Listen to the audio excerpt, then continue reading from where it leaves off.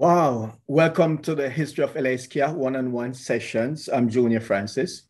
This series celebrates the Skia, rocksteady, and vintage reggae scenes in Southern California and beyond through insightful conversations with legends and modern-day players, including those behind the scenes. So many people working behind the scenes. We really and truly want to thank them.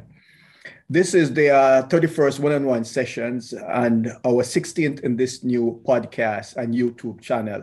Thanks for the ongoing support from all our fans worldwide. Today, we are joined by the dynamic frontwoman for Orange County, California-based Save Ferris, singer, composer, writer, Monique Powell. Ms. Powell, how are you? Better now that I'm here with you. Yes, indeed. Wonderful. It's good to have you. Yeah. You really it's good to be here. Yeah, it's a pleasure, you know. We're going to have fun. Yeah. Let me assure you we're gonna have fun. Yeah. So let's start by asking you, where were you born and raised? So I was born in Los Angeles, and then raised between Los Angeles and Orange County for the most part. I mean, I moved to Orange County when I was little, and then moved back here in 1998 to LA. Oh, so you're in LA, not Orange County? Correct. I'm in Los Angeles. Yeah. Right. Wonderful. Yeah. So when were you first exposed to Skia? Your first exposure? I think my first exposure was through my sister, who's about 11 years older than me.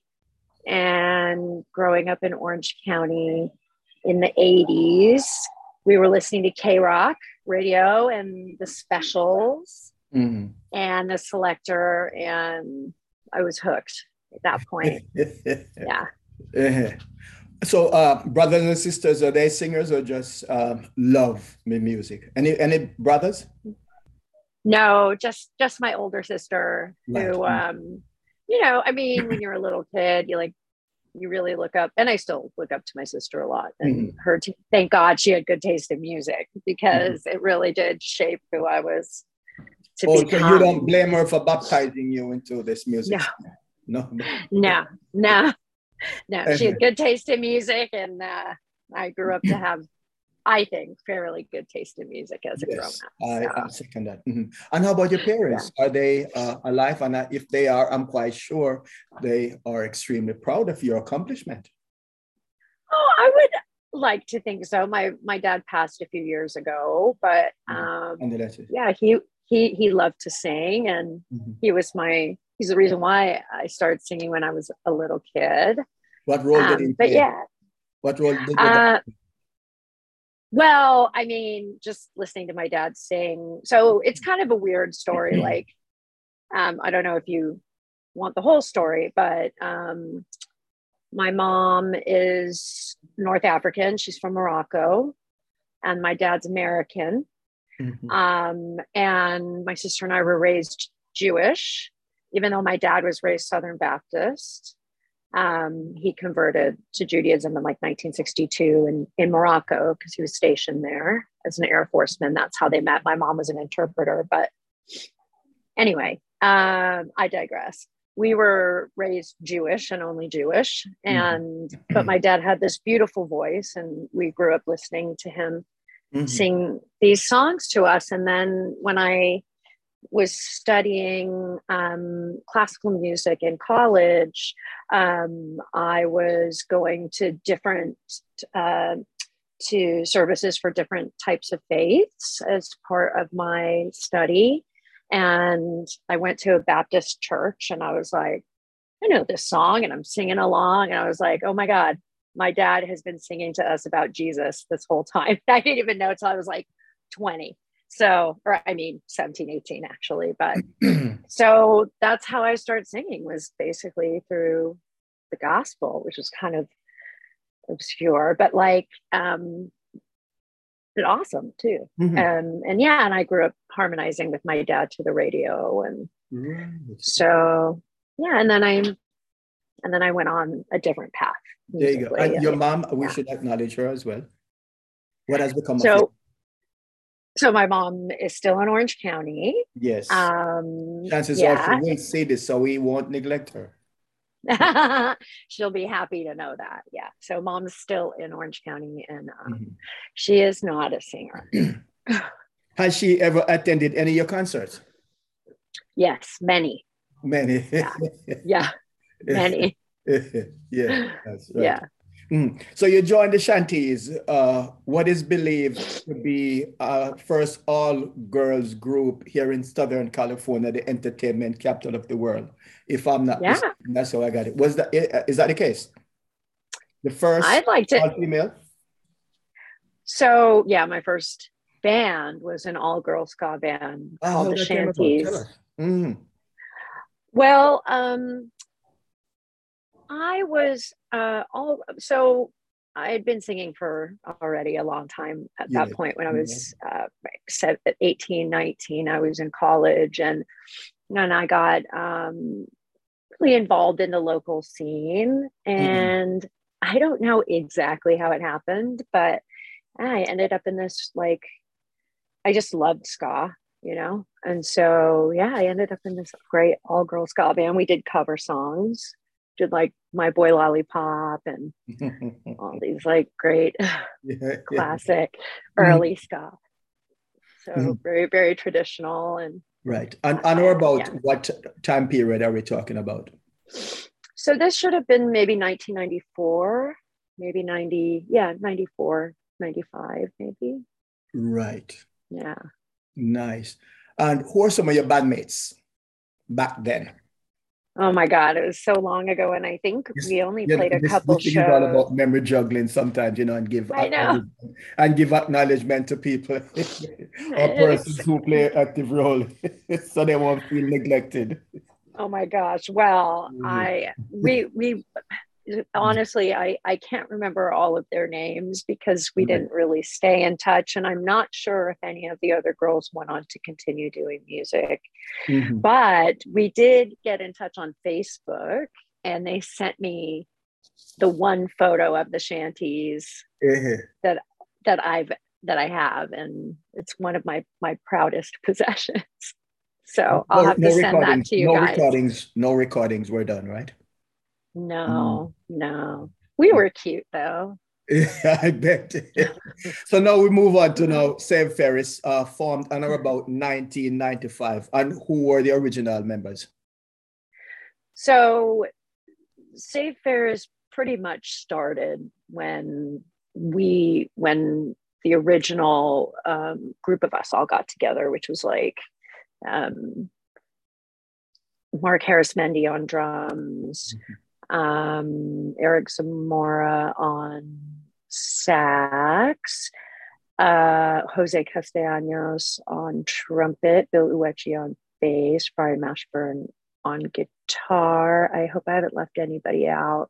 So that's kind of, so they had been playing together, some of those guys already. And then, and I was also in another band. So we were familiar with each other. And then, Mm. yeah, we started playing as Save Ferris together about that time. Right. And yeah, and so since then, and that was a long time ago now, the lineup has changed, but Mhm. I'm still here.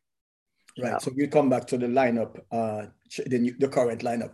What was it like yeah. hearing your music on one of the most recognized radio stations here in Southern California, considered the entertainment capital of the world, KROQ? What was it like, that experience hearing your voice? Safe. Well, that was very special again because I remember listening to that radio station as a little girl, and when Rodney Bingenheimer played Save Ferris, I was just like, did he just say Save Ferris? Like, Rodney knows who we are. And I couldn't believe it. It was a very special moment. And then when they played us in the middle of the day on like, like prime time KROQ, Yes. that was when I just knew things were gonna There was really change. no turning back, no going back. Yeah. Yeah. And your parents heard you, both mom and dad were alive then. Yes, and they were very, very proud. Yeah, I can imagine. Your first yeah. full-length album, It Means Everything, from I think on or about 1997 went platinum.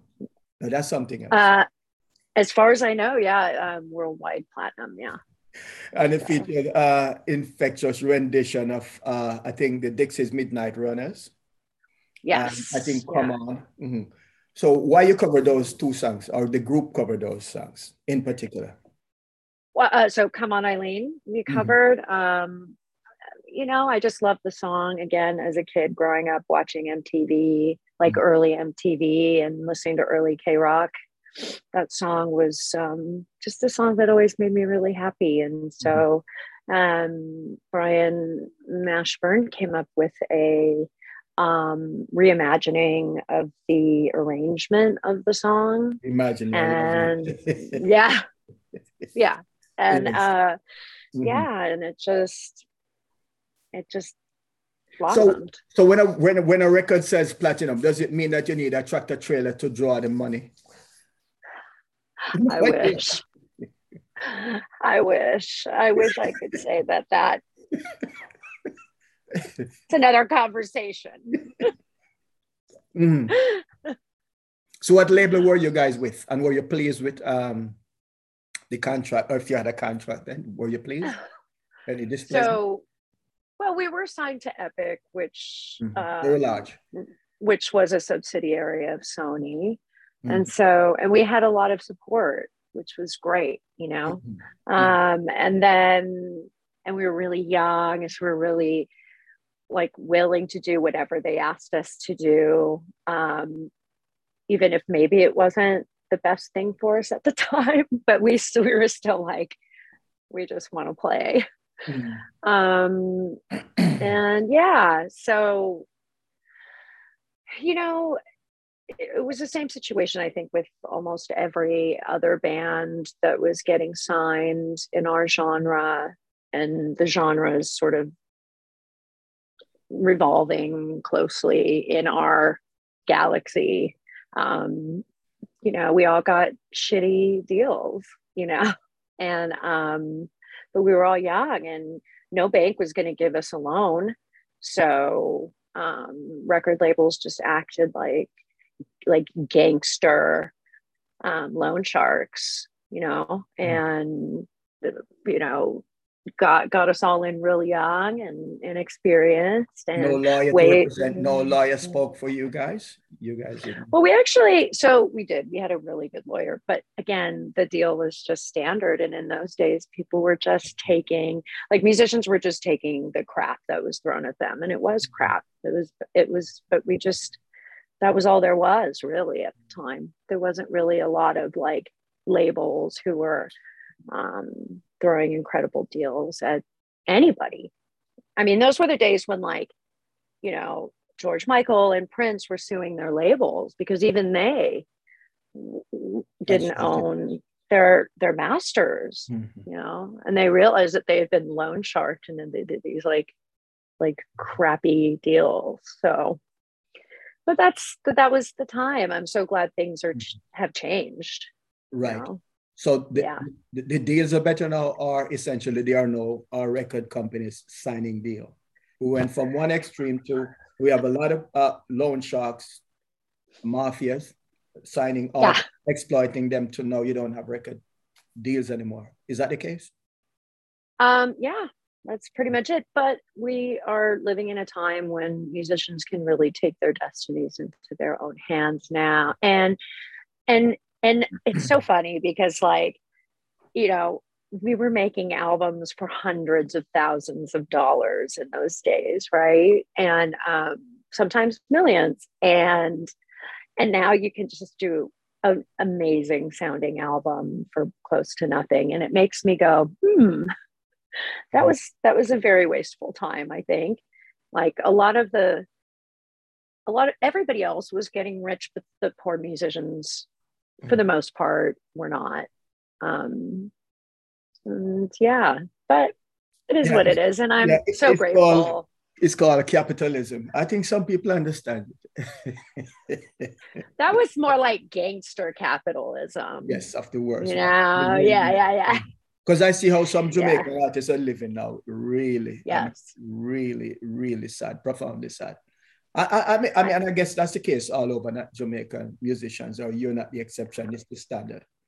Yeah. No, yeah. And I mean, I don't regret any of it. You know, just we took what we were offered because that's all that was being offered, and it was either that or nothing.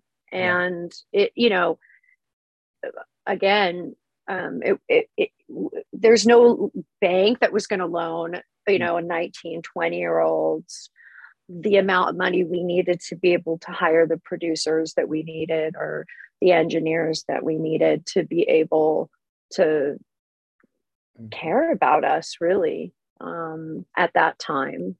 Like I said, it was a really expensive, very wasteful time. And so being kids, we just like, you have to understand, when K-Rock started playing Save Ferris, I think we were maybe the first unsigned band in K-Rock's history to be placed on consistent rotation. And so, you know, and that was kind of like, that was a really big deal. And yeah, if you didn't have a major deal or major record deal, closest thing to being heaven on earth at that time. Yeah, if you didn't have a major label deal, in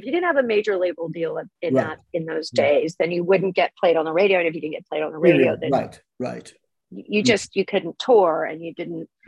It was very, very difficult and very highly unlikely to be able to make it.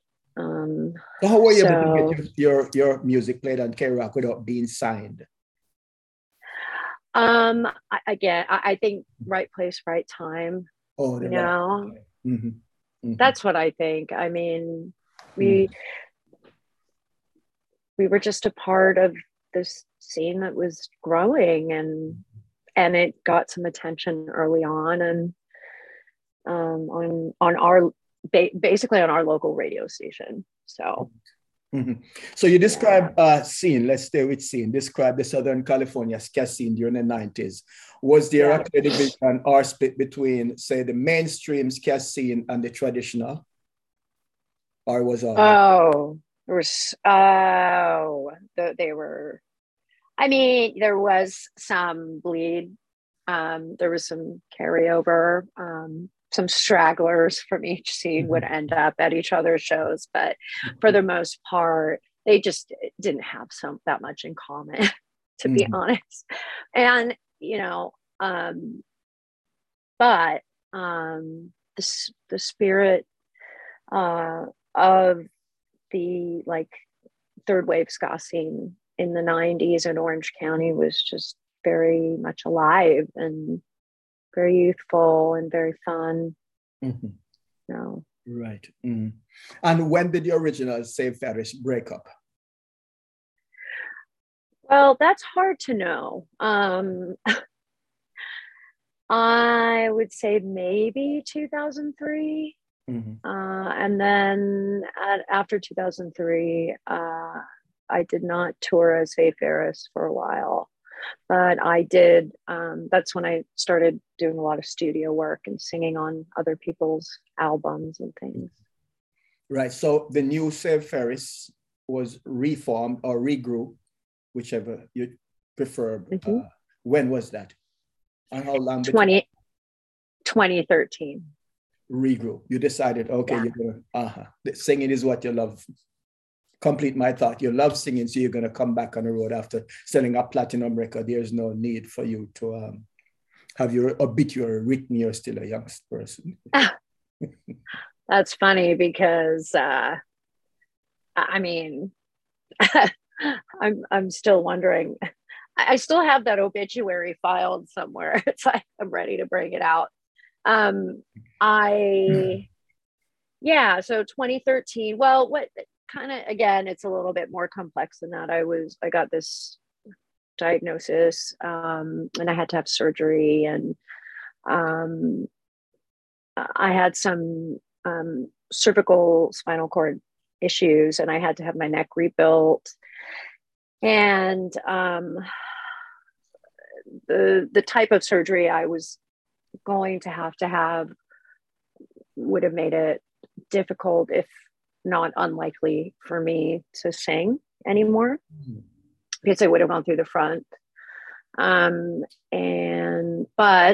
I was losing my ability to walk the right side of my body. I still have neuropathy on the right side, so I'll probably have to take medication for that for the rest of my life. But so I got this diagnosis, and then we ended up finding a doctor who was doing, at the time, this kind of more experimental type of surgery in which they go through the back to rebuild, which was riskier. And but I was like, I don't know if I'm ever gonna tour again, but like I said to my dad, because my dad was always like, when are you gonna get on stage again? And it had been like 10 years. It had been like 10 years. And I just thought, I don't think it's ever going to happen again. I don't know. And right before I went under for this crazy surgery, I just said to my dad, if I wake up and I can still sing and I can still walk, then I'll bring the band back. And it's a promise I kept. Wonderful. Congratulations. So you're feeling now as we speak? I feel good right now. Yeah. I mean, it's, I really had a lot of pain for many, many years. Yeah, many years on the road and everything. And it was basically touring with a broken neck and 2 burst or discs in my lower back. And because I didn't have health insurance for a long period of time. After you saw platinum. Yeah, I did have health insurance for a short period of time, but then the way the industry was structured then, and the way it's still structured now, is that we don't really take care of our recording artists in America in that way. So I just continued to tour on what was a bad situation that just became a lot worse. You're talking about excruciating pain. Yes.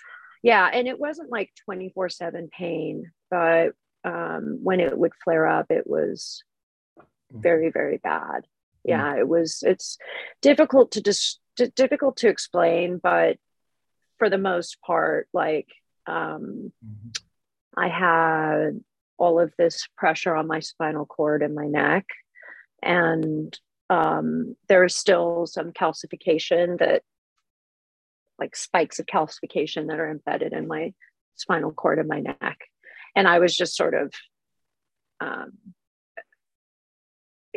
my whole neck was sort of falling into my cervical spine. And so, and kind of like choking off the spinal fluid to my brain. So, yeah, sometimes it would, right before it rained, it would flare up and I'd be like, I'm out. Like I couldn't move. I couldn't drive for 72 hours, but I made it work. Right. And still working because you just came back from Europe on a tour, right? So I did some touring out there, but obviously, you know, the world imploding upon itself via COVID made that difficult. So I was actually in Birmingham for the last year and a half or so, almost 2 years, with my boyfriend who couldn't come here. Does it rain a lot in England? From what I can remember, it rains there a lot. So you were always in trouble.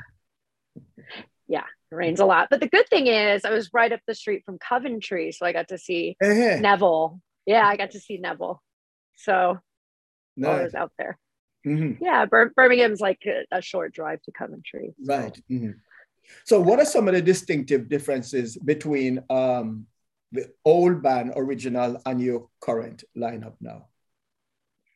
Well, I think there's really, I don't know if it would be fair to compare. They're all incredible musicians, incredibly talented. They're all very fun people. We always have a lot of laughs. I think now the age gap is more substantial. They're all much younger than me. Mm-hmm. Yeah. And Are they still in music, playing music? those guys, Mm-hmm. I You have don't not been in know. touch with them. Oh, okay. Right. No. It's been a long time and we haven't stayed in touch. But the new guys, yeah, they're again much younger, and the set is reimagined a little bit. Mm-hmm. It's a little bit more, a few more changes than, I mean, it has to evolve to a certain extent, the Mm-hmm. show. So there's been a little bit of Nice. updating and reimagining to the show. Mm-hmm. So you mentioned Neville Staple. You did a project with him a handful of years ago, right? Yeah. Tell us about it. I think it's was it a single? You did a single. Our Say First EP that came out a few years ago. Neville was on, and it's such a great song. It's really, really good, and Right. I'm so glad. Mm-hmm. Yeah, I'm so glad. So was the recording done here or there? Well, that was interesting because I was recording here with John Avila. We did it here in Los Angeles, but Neville was still overseas. Right. So John is from Oingo Boingo, right? Yeah. Mm-hmm. Yeah. Right. Yeah. So transatlantic, you guys went. We just sort of flew the files. You didn't physically, the band didn't physically go across. No. Technology, It was self-funded. We didn't have that kind of budget. Right. We're talking about now 2017, so that musicians were able to do that. In the olden days, you'd have to definitely, literally, physically fly across. Right. Exactly. Yeah. I was amazed myself. I was like, "Oh, what, John Avila? You've just blown my mind." Yes. At times, it was so like just getting reacquainted with the music industry again after like 10 years. I was like, "Oh, we can do this now. This is amazing." Like I had just crawled out from under, a musical rock. Like, wow, digital. Mm-hmm. Who knew? So it's approaching 2 years since the pandemic. Have you done any shows locally or across the pond, England, since the pandemic? Have you performed? So not across the pond, but here we've done a couple festivals, a couple shows. I mean, we are putting something together for next summer. Next summer means 2022 summer or 23? 22, yeah. So this coming summer. Right. So English language is so complicated. Yeah. So maybe like all summer, right. fall. Yeah. In the US, something. Right. But so my thing, tell us a little bit more so we can be it's very early stages right now, but I've been just writing for the last few years. I want to put out maybe another EP, again, self-funded. And it's interesting because of COVID, what I originally wanted the album to be has changed a lot. So I had to kind of start over again. In what way? Well, originally I kind of wanted something a little bit more, I don't know, electronic sounding, and not in like more analog digital. I don't know if that makes any sense, but like utilizing kind of older electronic instruments and machines to make it sound retro and kind of dubby a little bit, but now I had to start over because I realized that wasn't what I wanted anymore. So what brought about the changes? Music changed, life changed. my what I listen to changed. Living in England changed me musically. It made certain things more important than other things musically for me. And so that's it, and it's also been a challenge trying to figure out, like, what do I want this album to sound like? What kind of album do I want to make lyrically? I mean, Seafarers isn't going to be like changing the world anytime soon, but you don't know that you can. Yeah, I mean, that would be great, but that would definitely be a lot of responsibility on me to figure out how the world should change and where it should change to, which I don't know. All I know is what I like, and I like ska, and I love ska, and but I also love other stuff too. But also, I think that there's a purpose. Seafarers has its own purpose and its own reason for existing. And I think it's important to provide the world with that. And if that's just, a reprieve. I sort of hear you say more message music as a result of the pandemic, or message orientated. Yeah. Right. Okay. Yeah. Like in the beginning, I was like, I want to make a political record. And it's like, no, Monique, you're not a kid anymore. So you don't have to write kid songs, but Seafarers is here for a reason. And it changes the world by doing what it does best, which is offering a reprieve for people for a short period of time, or maybe a long period of time, coming to a show. And I've always wanted Seafarers to say something, and I do believe that it does have a message, but we're not a political band or anything like that. And so for me, it's just about inclusion. And it's always been about inclusion and kindness and happiness and joy and love. And it sounds really ridiculous, but coming from like the background of second generation 80s ska, inclusion has always been a really big part of it for me. So I think that's extremely well said. So we have a couple of fans questions from my good friend and our producer, Eric Kohler. So he's going to join us. Thanks so much for being here and for your diligence and setting this up. Thank you as well. I'm so embarrassed. I'm so sorry. You guys. It's definitely been a transition. Because of the... Oh, okay. No, please. You think you're not the first to have technical difficulties, believe us. Wow, this is my God.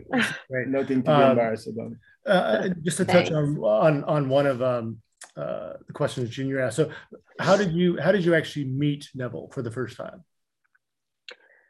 Oh, that's a good question. So we did Warped Tour in 2000, and I think that was when I met Neville. Okay. When the Specials were on that Warped Tour. Yeah. Without Terry Hall. Okay. Right. Yeah. Right. He was living here for a while. He was living here for a long time. Because I remember seeing him at House of Blues Anaheim, but he had really bad back problems at that. I remember. Yeah.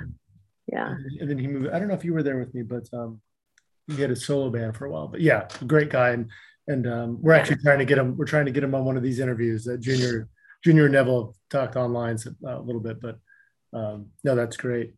I'll put a good word in. Please do. Yes. No, he did express interest. He did. Yeah. Yes. We just need to follow up and make it happen. You have to always talk to Linval. He did express interest that, yeah, I want to be on the show. I say, yeah, man. Yeah. But please put the word in. That'd be great. I will, for sure. To talk about some of your biggest musical influences. Well, that's always a difficult question because you know, I have had a lot of musical influences that have been really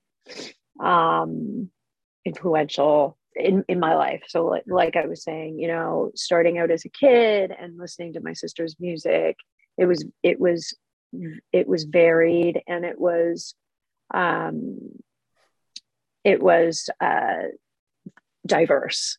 And so it was like the Go-Go's and Devo and Bowie and the Specials and a Selector, and you know, and then all of a sudden she was listening to like Depeche Mode because she was living in Europe, and she'd come home and I with her cassette tapes, and like, you know, I have a funny story about being like maybe 9 years old or 10, I can't remember, but we had in my little elementary school, we had like a talent show, and I decided that I was going to do a lip sync, and I practiced and I got all dressed up.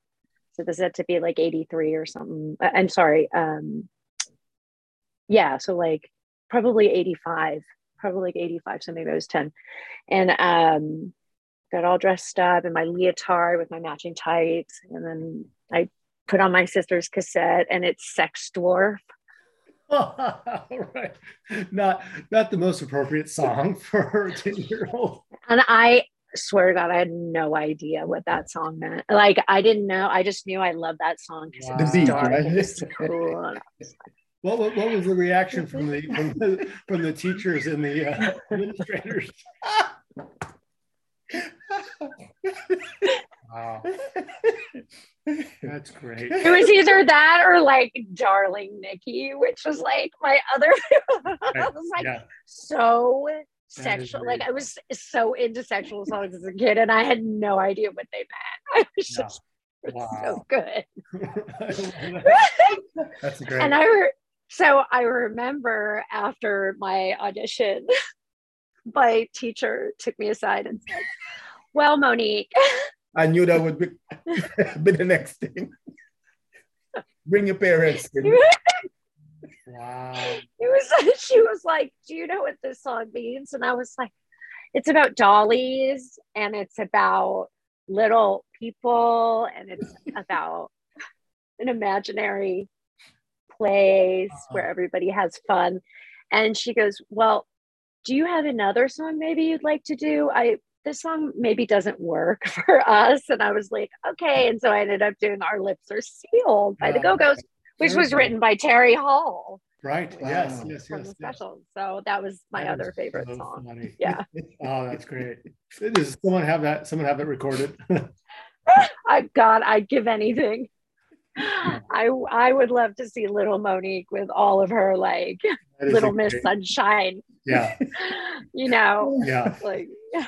Well, I often wonder. I have two daughters, 9 and 7. I often wonder if they understand all the lyrics that they sing along, which I didn't. I mean, I grew up huge New Wave fan in the 80s, and a lot of songs that I don't think I necessarily knew all the words, knew what it meant. Yeah. So. Yeah, and it's a good thing. I think that they were far more upfront with sexuality, maybe in those days too. Like now they disguise it a little bit, like Watermelon Sugar and Cake by the Ocean and stuff like that. But back then they were just like, Depeche Mode, like Master and Servant, like get down on your knees like a dog. And it's like, right. Yeah. True. Good point. Was that song a radio staple? The one you played? Was it played on the radio? Oh yeah. Sex Dwarf. Yeah, I heard it on First Wave the other day. Yeah. Sex. Yeah. Yeah, that was I actually still really love that song, but now I actually know what it means. yeah, great song. So obviously throughout your career, you've played numerous, whether it's Warped Tour that you mentioned, all these radio shows, K Rock, and numerous ones, movie appearances, TV appearances, performances. But talk about some of the, I don't want to put words in your mouth, but talk about some of your career highlights from a live performance standpoint. Just a few highlights. I know. Oh, Whether it's I playing think, in cities throughout the world or. well, okay. So the comeback show in 2017 was a highlight, and selling out the Pacific Amphitheater. With Dave Just, Wiggling, right? yeah, Yeah. with the English Beat Yeah. playing with us.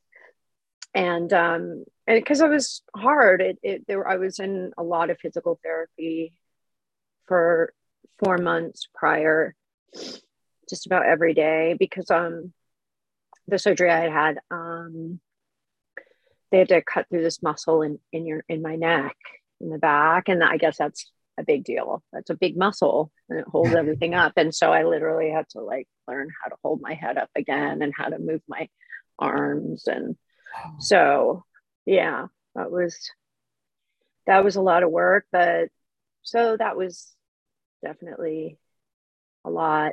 Yeah. A very special show.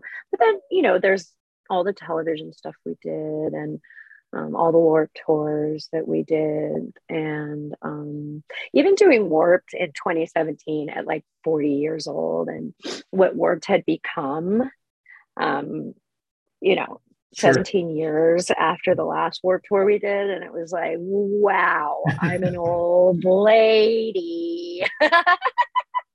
But I didn't care. I had so much fun, and that's a hard tour, and getting through 7 weeks of doing that was also challenging, but also a gift. And yeah, I mean,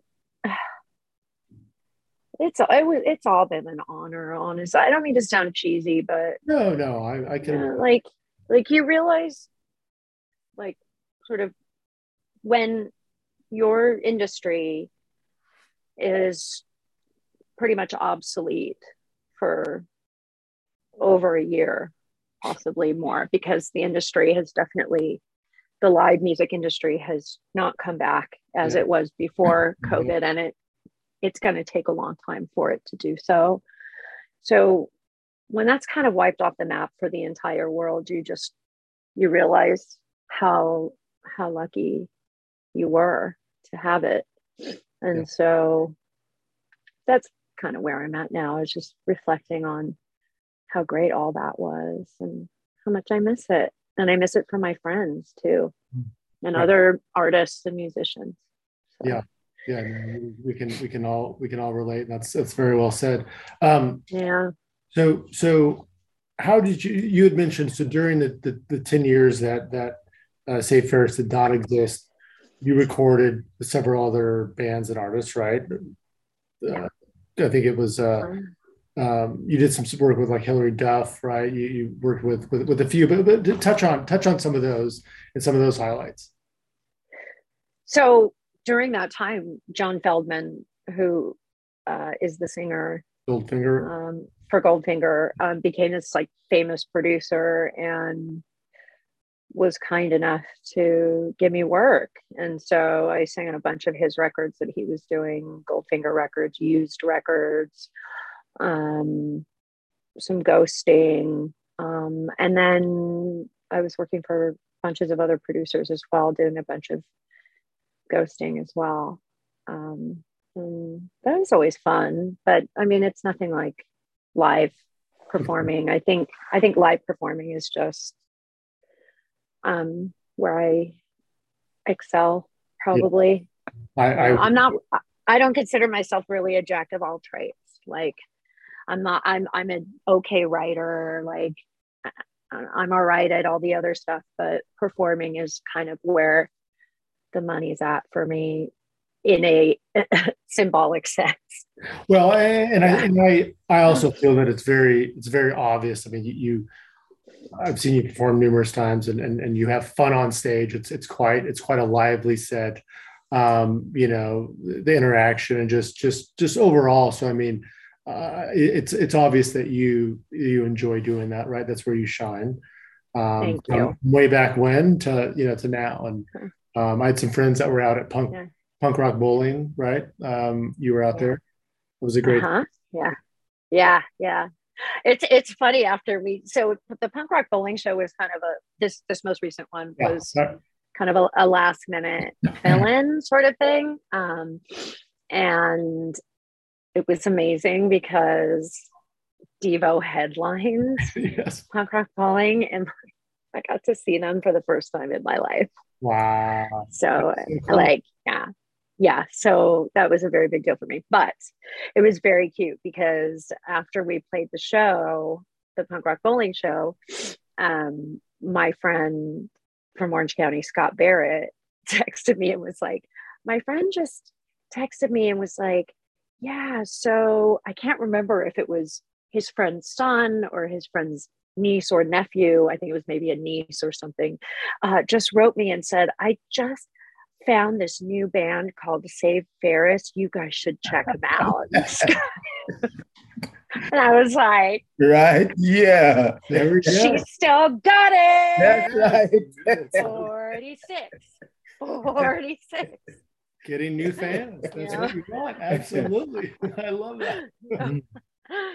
So I thought that was cute. And so it was very fun. And it was really great. Again, to have to be able to look out and have such a diverse crowd of fans for Save Ferris now. It's like everything I've ever wanted ever in my life, all age ranges, all nationalities, all, what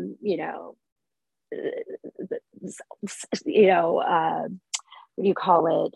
Just gender diverse and sexual orientation diverse. And it was just and there were punks and there were ska kids. And if the punks are coming to your shows, you're cool, And so it made me really happy.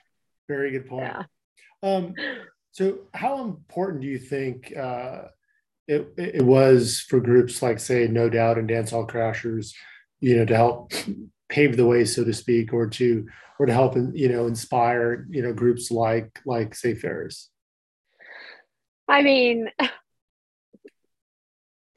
there wouldn't have been a third wave ska scene if it wasn't for those guys. Yeah. I mean, again, it's like people want to say that because there were women before me, that women paved the way for me, but that's not it. They paved the way for every single dude in that scene too, and it's like, so not just me, but every other male fronted and male backed band that was trying to make it. And they were all listening to DHC, right. And No Doubt. They just didn't want to admit it maybe, but they were. Yeah. As was I. Right. Sure. Yeah. So, and what is it about? And I live in Orange County, but what is it about the Orange County scene? Because to stick on that point, the 90s, mid 90s, late 90s, I mean, ska and the ska punk or third wave would not have been what it was, right? I mean, and throughout the world, really, had it not been for bands like yourself, right? And Real Big Fish and others, right, who really helped. But what do you think what was it about, like, the bands feed out, the musicians got inspired and fed off each other, and just like, what if you had to pinpoint it, what was it? Was it something in the water? I think we all fed off of each other, that's all I can really say about it, is we all influenced each other and pushed each other musically because we all went to each other's shows. And there was a lot of support like that. Yeah. And I think also there's always been sort of there's always been a punk scene in Orange County too, like and Los Angeles, obviously. And so I think a lot of it for a lot of the bands came from punk as well. But it's hard to say. It's hard to say. I do think we all just influenced each other. Yeah. Yeah. I mean, obviously, the foundation was first and second wave of ska, obviously. So Jamaican ska to British ska. And then we destroyed it, made it super fun. Going back to one of Junior's first questions, the shanties, and I know that it was a short-lived group, but you recall some of the other, because I think the shanties played in more of the traditional scene. Do you recall a few of the other bands that were around back then that you might have played with? I know I'm asking you to jog your memory. That's hard. Okay. I just remember us playing some very small shows. And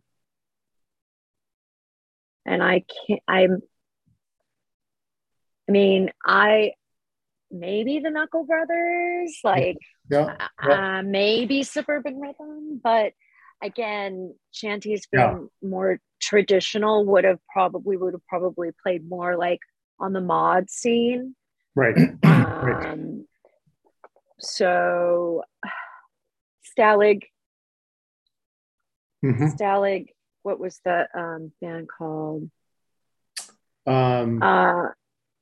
It's named after a movie. Stalag 17, Stalag. Oh, okay. I can't remember. Yeah, that could be. Yeah. I'm kind of drawing a blank, and I'm sorry. That was no. It was like 2 lifetimes ago. It was a long time ago. Completely understandable. Are you listening and liking any of the, because I hate to use the word revival, but there is even right before the COVID pandemic period here, but there's been a resurgence and renewed interest or continued or grown interest in ska, with different, the documentary or that was out, the different books, and it seems like more ska bands have also formed. Any newer ska bands that you have discovered that you've become fans of? I mean, I love the Skins. Yeah. I don't know if you. I don't know. I don't really even know what defines itself as ska anymore. But like, yeah. But yeah, that was actually the first live show I like, the first live club show I saw coming out of COVID. I saw them play in Birmingham, and oh wow, it was just like, I was so excited. I was like crying. I was like, oh my god, live music. And then everything imploded again. So we're waiting to come out of this one. But yeah, so I really love the Skins. I think they're very talented. Yeah, I'd love to see them over here. They're so great. Yeah, I really, really, really want to tour with them. And the Interrupters, who I also love, who played one of their first shows with Say Ferris in 2013 at the El Rey. Oh, nice. Yeah. Love the venue. Yeah. So that was fun. So the Interrupters and the Skins, and I can't say I know of much else at this moment. Or how about other genres? What else are you listening to? I listen to a lot of I listen to a lot of old stuff. Like, I've always listened to old punk, and old punk meaning like I'm kind of a like I like a lot of sort of like late 70s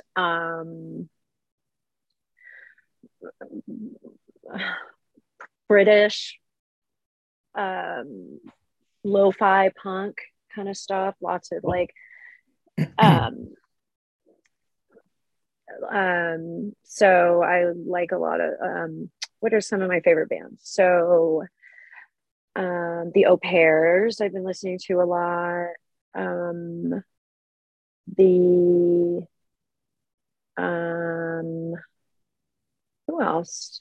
Yeah, like just lots of early punk, I guess, has kind of been my thing, but also trying to find a lot of like female voices in early punk. The Janitors, they're American. What else? Eh, I'll send you guys a list. There's Cool. tons. Oh, we love I that. have like, yeah. I was, yeah. Before COVID, I was doing some DJing, and it was kind of my chosen niche because I'm a little bit of a like a nerd for a little bit more obscure Yeah. recordings of early punk or punk-ish Turntable or stuff. computer? So. Turntable or computer when you were DJing? Oh, I wish I could do turntable. But no, it's computer. But definitely I'm definitely into the science of it and the beats per minute and the chords the songs are in and kind of arranging it like it's a show kind of Nice. Yeah. when I teach it. That's great. It's silly. There's a beginning, a middle, and an end. And yeah. Wow. So I listen to like a lot of old breakbeat too. Okay. Yeah, that's good. And like, you know, old roller, like old music I used to roller skate to when I was a little kid. Like um no parking on the dance floor. Sure. No parking, baby. Yeah. like roller skate punk from the like 70s and 80s and stuff. No, I'm sorry, roller skate. I'm sorry, not punk, but roller skate. What do you call it? Funk. There you go. Roller skate funk. Yep. Oh, that's cool. Yeah. So what else? You had mentioned a potential tour in the works and in writing.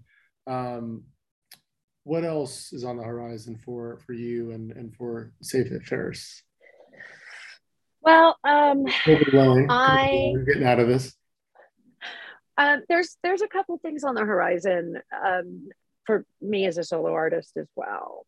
So I've been writing a show for Las Vegas, a small stage show for a lounge residency in Las Vegas, and it's variety and comedy, and it's again embodies all of the things that are important to me that have always been important to me: inclusivity and fun and not taking ourselves too seriously, and music and dance. And so I've been developing that, and then also working on a marketing campaign to be the spokesperson for and I don't want to say because it's for a kind of alcohol. Okay. And so my Safe Ferris persona, we're creating a marketing campaign to be the spokesperson for that. So we'll see. We'll send you positive vibes and good wishes on all that. That sounds exciting. Part of the biggest concept, maybe because you incorporate some light burlesque type, dancing into your stage show. Is that incorporated into this all as well? Yes. For this Vegas show, again, it's a smaller stage show, but I'll just say, so what I do on stage is called shedding. I guess it could be considered burlesque, but I basically shed layers.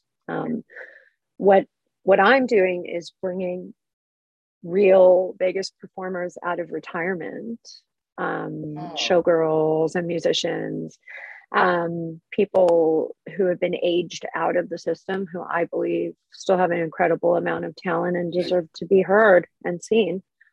So that's pretty amazing. Yeah. So again, so the talent is going to be very Um, vary in age, vary in demographic, it's going to be varied, very varied. But yeah, I think ageism is sort of like a last frontier, or one of the last frontiers that we need to start talking about. I think particularly in the music industry, I just see these incredibly talented people who can't get jobs making music, making art, and like, why? That's right. It should be about the art, right? So yes, ma'am. Agreed. So, and they're my favorite kinds of people because I learned so much from people who have so much more experience in life and in art than me. So, and like these showgirls are still sexy. They're like they're super cool with like just going topless. They're like 70 plus years old and they're like, hello. It is beautiful. It's like the most beautiful thing I've ever seen. Yeah. It makes me so happy. Well, good luck with that. That's great. And how is that going to working with Seb Faddis?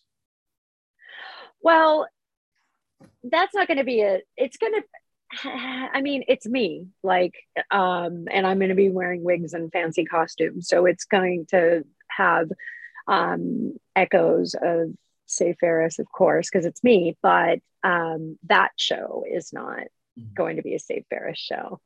But like I said, I've been writing, and hopefully we'll have an EP released for a summer tour. Nice.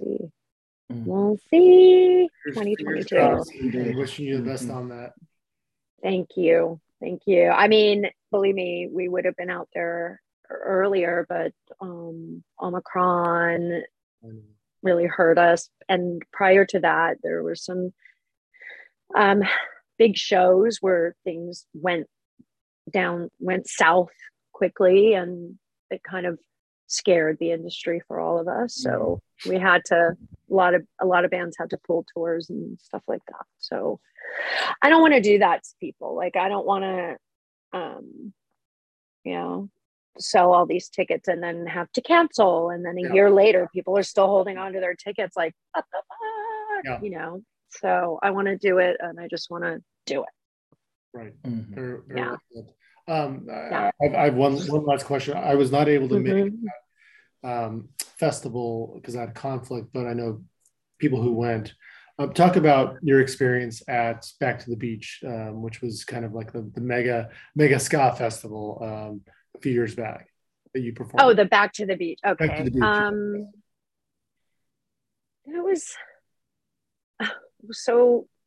That was probably one of the largest crowds we had played for in a while. I mean, since probably Warped in 2017, and so it was great. It was great to be back on my home turf. I mean, I grew up going to Huntington Beach, and now we're playing on Huntington Beach.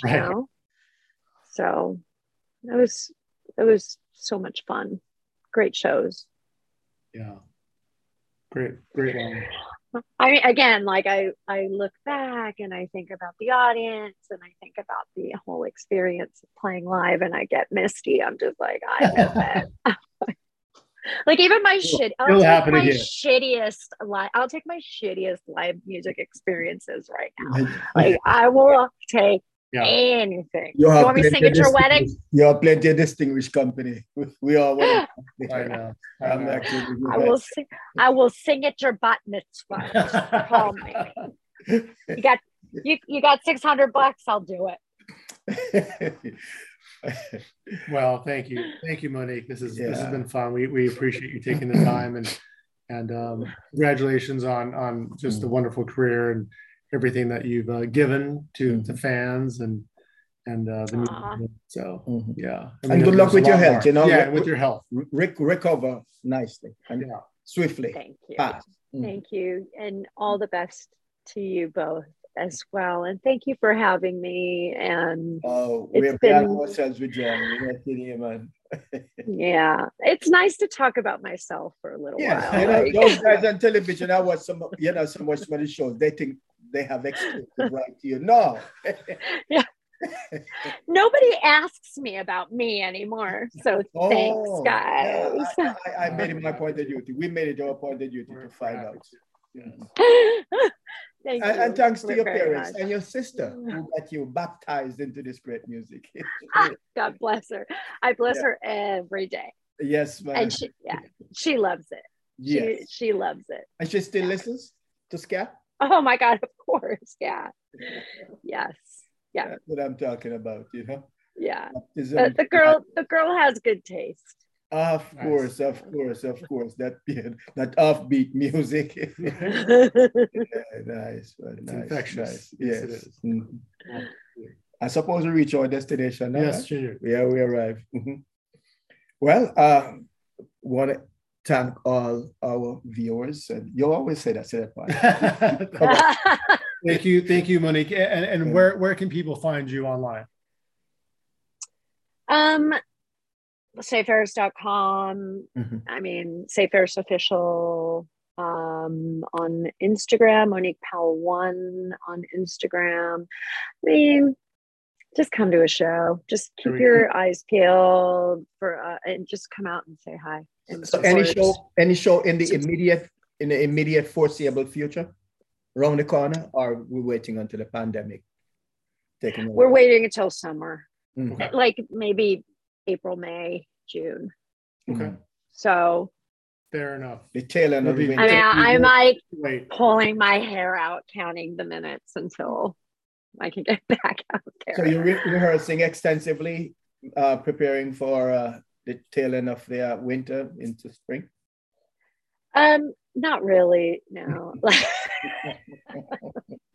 Just writing, mostly writing and demoing and kind of working out this EP and the logistics of that happening. So nice. Well, that's about it. Taking it easy, spending time with my cat and my family. There you go. Yes. Well, we love talking with you, Junior. Mm-hmm. Thank you. Yes. Thank you. Yeah. For hey, my favorite animal. What is his or her name? This is Old Man Blue. Hi, Old Man Blue. Old Blue. He wears a little ska bow tie. There you go. All right. And it's blue because he's a zombie. The first cat on this podcast. He's my baby, and I'm so happy to have him with me again. He's also giant. He's a giant cat. Yeah, that is a big large. Wow. Yeah. So. Oh, right, because when he didn't go with you to. Wow. Okay. No, but now I have two lion-headed bunnies over in Birmingham that I miss terribly. That my boyfriend is taking care of right now while I'm here. Wow. So, yeah. Cute cat. Yeah. He's all right. Thank you both. Of course. Indeed. Well, we're urging our friends and viewers and listeners to please follow us at History of LA Ska on Instagram. Subscribe to our YouTube channel and join us on the Facebook group.